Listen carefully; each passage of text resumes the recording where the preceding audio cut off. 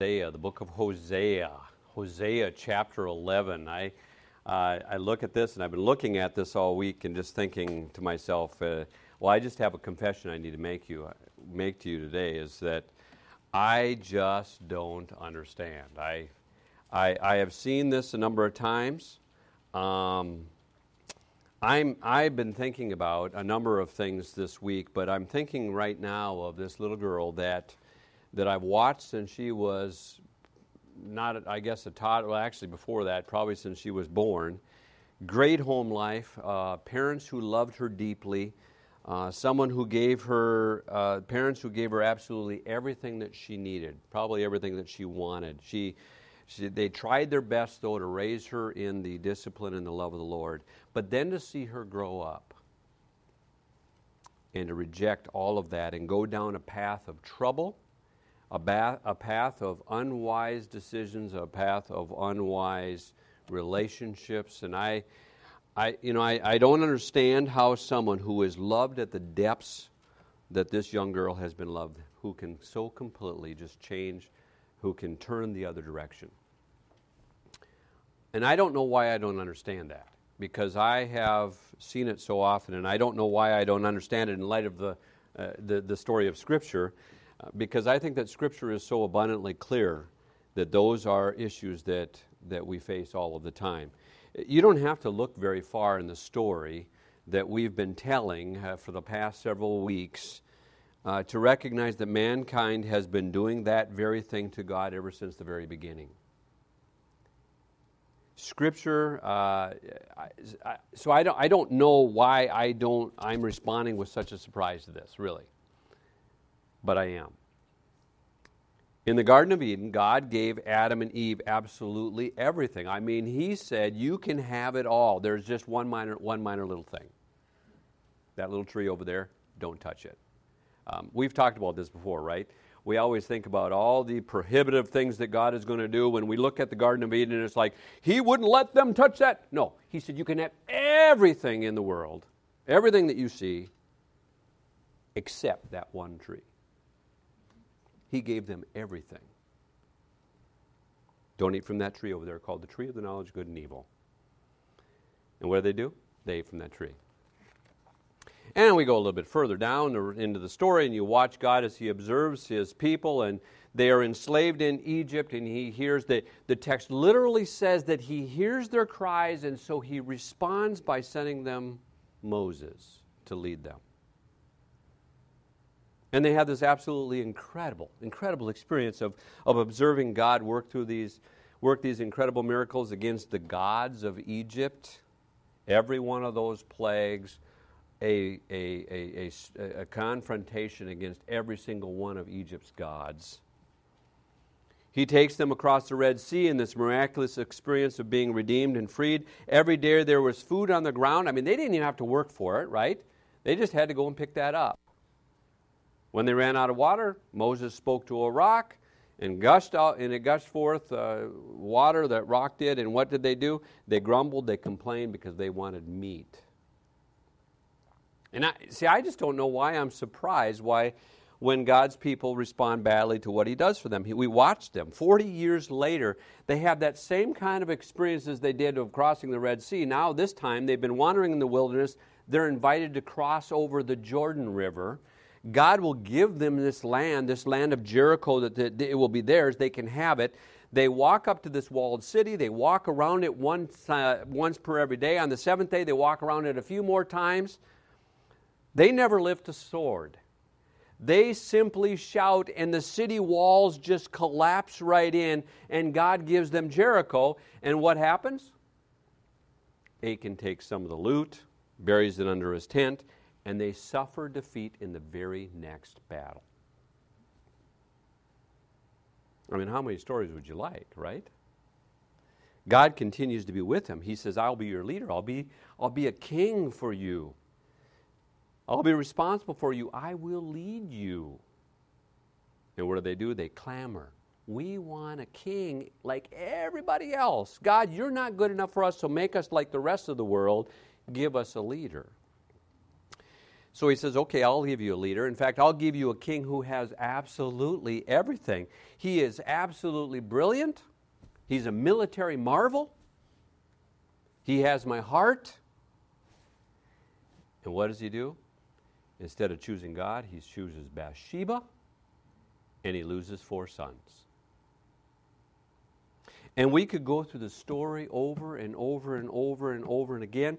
God offers promises, he offers care. God gives his people everything that they could possibly want, and they choose to worship Baal or some other kind of idol. They choose to be unfaithful. And I'm not sure why I'm surprised by that, but I confess that I continue to be surprised at God's people. I want you to listen to a passage. I want you to hear the way that God speaks in this context of trying so hard to say to his people, I really am on your side. This is actually not going to be the text we're going to be landing on, but I want you to hear this. It's just God in this context of trying to say, I really do want you in some sort of a relationship with me. In fact, I will do almost anything that I need to do in order to keep this relationship going. That's a great picture of God, isn't it? And so he has this prophet, Amos, say this. Amos chapter 4, starting with verse number 6, he says, I gave you empty stomachs in every city and lack of bread in every town, yet you have not returned to me, declares the Lord. Verse number 7, I also withheld rain from you when the harvest was still 3 months away. I sent rain on one town, but withheld it from another. One field had rain, another had none, and it dried up. People staggered from town to town for water, but did not get enough to drink. Yet you have not returned to me, declares the Lord. Many times I struck your gardens and vineyards. I struck them with blight and mildew. Locusts devoured your fig and olive trees, yet you have not returned to me. Verse number 10 says, I sent plagues on you. You haven't returned to me. Verse number 11 says, I overthrew some of you, but you didn't return to me.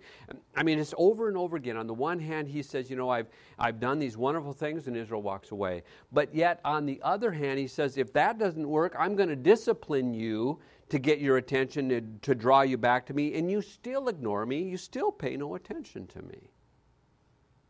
And I think there's a story here that we have been walking through since Genesis chapter 1.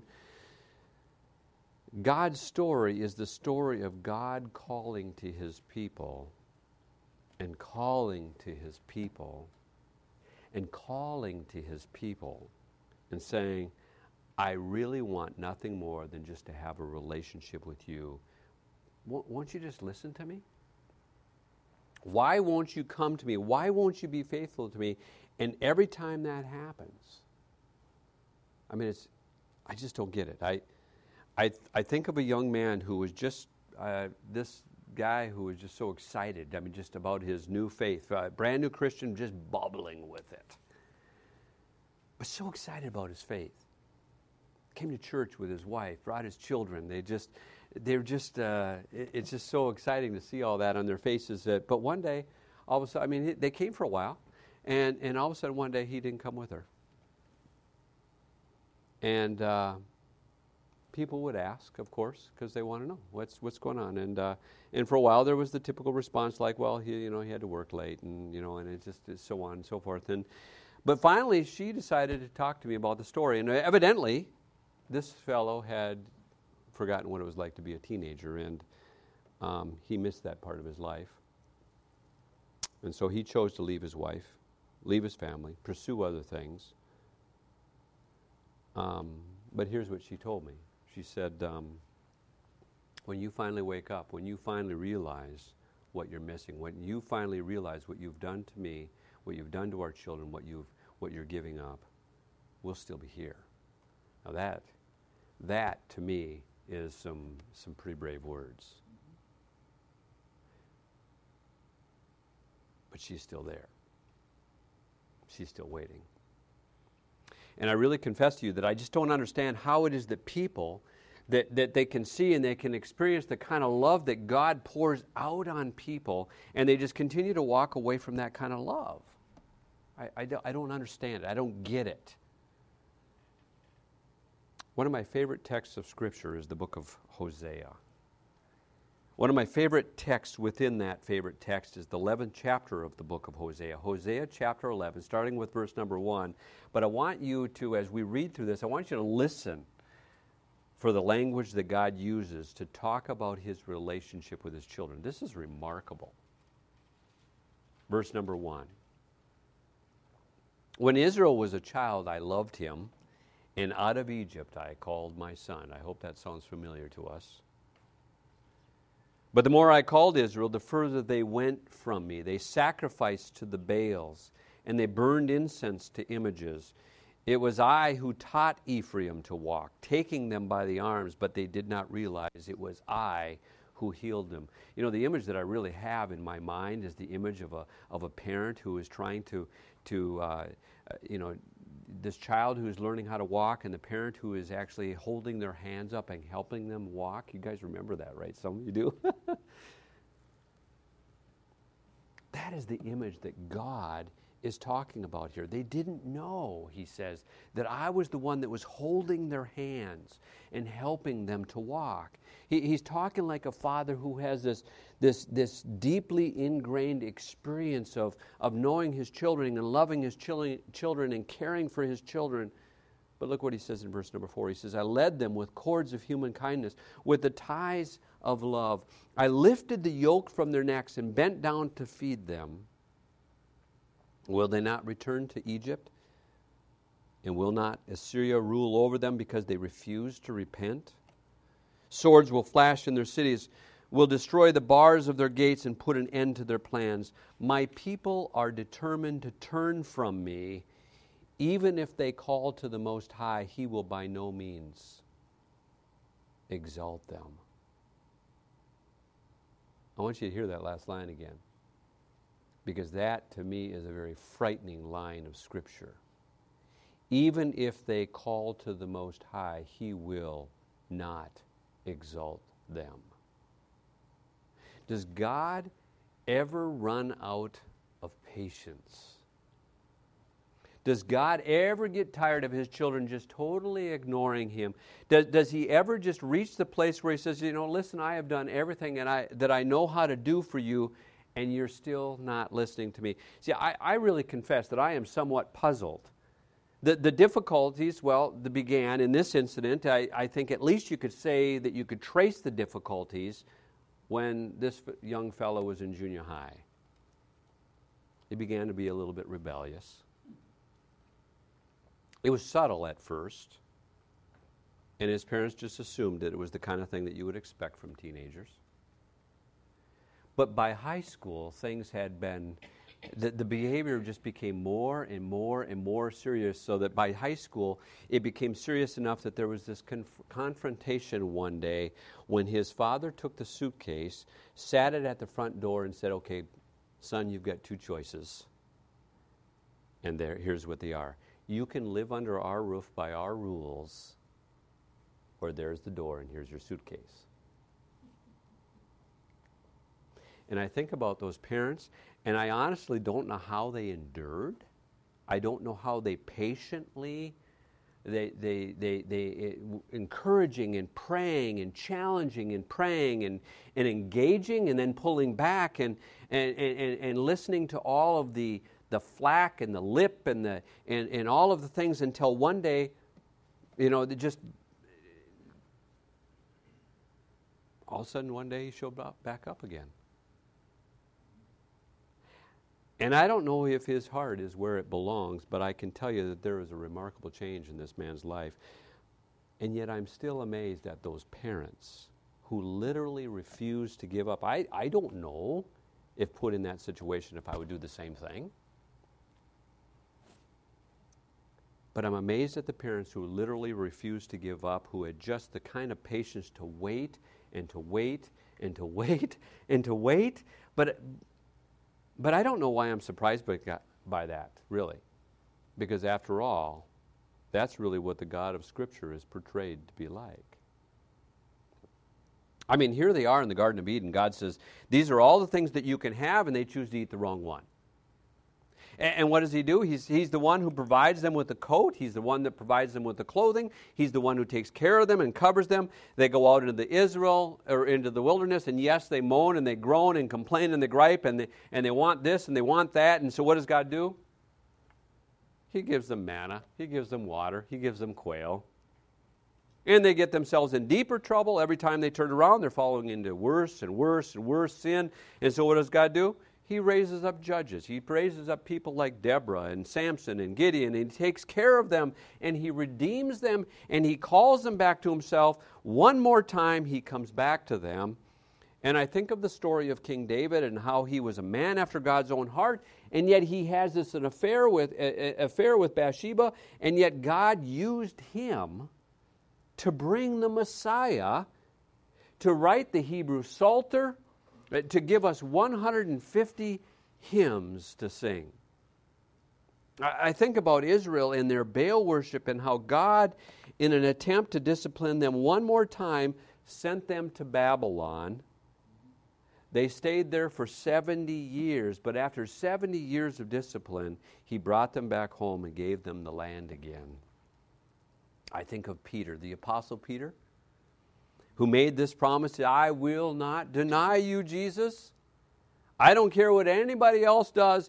I will not forsake you. And what does he do? 3 times he says, I don't know who he is. And Jesus meets him on a beach one morning and has breakfast with him and says, Peter, do you love me? Because I have got big plans for you. I am going to do things in your life that you just cannot even imagine. I think of the Apostle Paul before we even ever knew him as an apostle. He's a Jewish zealot killing Christians to try to stop the church. And God comes down on the road to Damascus and says, yeah, I know, but I want you to be an apostle of the Gentiles. I want you to go to kings. There is something about God's incredible patience with us. I want you to come back to Hosea 11. The last thing that we read was verse number 7. Even if they call to me, I will be by no means listen. It's almost like in the text here that there's some sort of a dramatic pause while God catches his breath, and then listen to what he says in verse number 8. How can I give you up, Ephraim? How can I hand you over, Israel? How can I treat you like Admah? How can I make you like Zeboim? Those are sister cities, by the way, of Sodom and Gomorrah. How can I destroy you like I destroyed them? My heart, he says, is changed within me. All of my compassion is aroused. I will not carry out my fierce anger, nor will I turn and devastate Ephraim, for I am God and not man, the Holy One among you. I will not come in wrath. They will follow the Lord. He will roar like a lion. When he roars, his children will come trembling from the west. They will come trembling like birds from Egypt, like doves from Assyria. I will settle them in their homes, declares the Lord. Do you hear what this text is saying? As bad as you choose to be, God never gives up, that he refuses to give up. See, God is the ultimate seeker. Say amen. Amen. God is the ultimate seeker. When man chooses to disobey God from the very beginning in Genesis chapter 3, there's this inherent, innate experience within us. We know that we have left God. We know that in our heart, and we begin to hide from him. And what does the text say? God came looking for them in the garden. God came looking for them. And the most famous parable that Jesus may have ever told, there was a father who had a couple of sons, and one of the sons came to his dad, and he said, Dad, you know what? I want my inheritance early. And so he takes it, he goes off to the far country, and he lives unrighteously. He wastes all of his father's money until he found himself feeding pigs and wishing that he could eat the slop that the pigs were eating. And he decided, when he came to his senses, to come home. And here is this dignified Jewish father standing on the front porch, and he's straining every day just to get a glimpse of his son. And somewhere down the driveway, he sees the shadow of one who looks familiar. And the next thing you know, he is doing what no Jewish father does. He is running down that lane, and he takes his son and he throws his arms around him, and he won't even let him finish his speech. And he says, bring the robe, bring the ring, bring some shoes, put them on my son. My son is home. God is the ultimate seeker. He never gives up. He never stops standing on the porch looking. He never says, I've had enough. All he wants, all that God has ever wanted, is to live in a relationship with you and with me. To have you say, you are my God. You are my God. That's all. All that time when he said, I did all this stuff to you, I did all this stuff to you, it was always in the context of this, and yet you did not return to me. It was always an attempt to draw them back to himself. God is the ultimate seeker, and I think that we must be the ultimate hiders. I found this really interesting. I had to share this with you today. I'm going to read most of it here, and I've read it before, and I just kind of came across it again this week and went, "Wow, I got to use that." But a boss was wondering why one of his most valued employees had not phoned in sick one day, having an urgent problem with one of his main computers. So he dialed the employee's home phone number and was greeted by a child's whisper. Hello? Yeah, is your daddy home? Yes. May I talk to him? No. Surprised and wanted to talk to an adult, the boss said, is your mommy there? Yes. May I talk to her? No. Hoping that there was somebody with whom he could leave a message, the boss said, is anyone else there? Yes, a policeman. Well, wondering what a cop would be doing at his employee's home, the boss said, well, may I speak with the may I speak with the policeman? No, he's busy. Busy doing what? Talking to Daddy and Mommy and the firemen. Getting more worried as he heard what sounded like a helicopter through the earpiece of the phone, the boss had asked, what's that noise? A helicopter. Well, what's going on there? Again whispering, the child answered, the search team just landed the helicopter. Alarmed and concerned, a little frustrated, he said, well, what are they searching for? They're searching for me.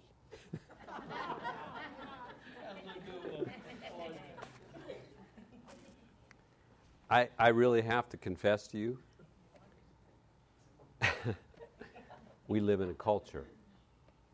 We live in a culture filled with people who are hiding behind the couch. I think that there are some that may even know that God is looking for them, calling for them.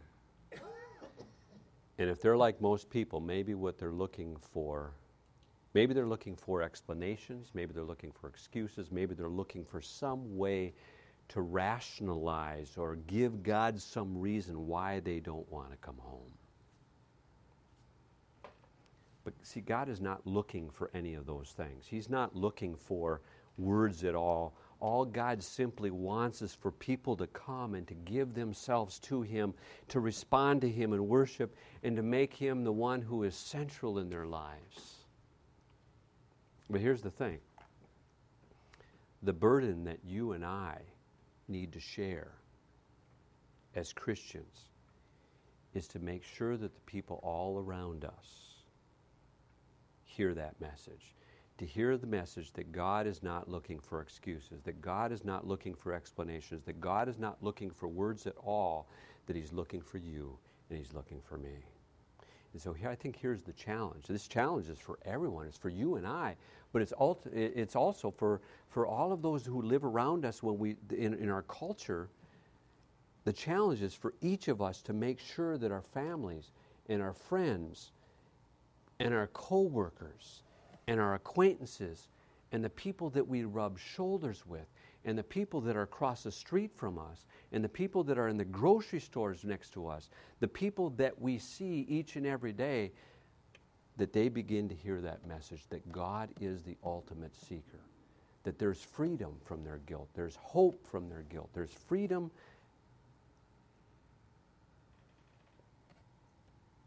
All they need to do is come to Him. God is the ultimate seeker. We need to hear that. They need to hear that. We need to share that because they need to hear that. Let's pray. Father, what an amazing thing to recognize who you are. And I am just overwhelmed over and I confess I do not understand it. Why would you just over and over again be so patient, be so kind? And I just admit freely that we don't get that. It's not part of our culture to just forgive and to love and to seek and to do that like that. Except that maybe we have a little bit of you in us because we are made, after all, in your image. And so as a parent, I can understand some of that.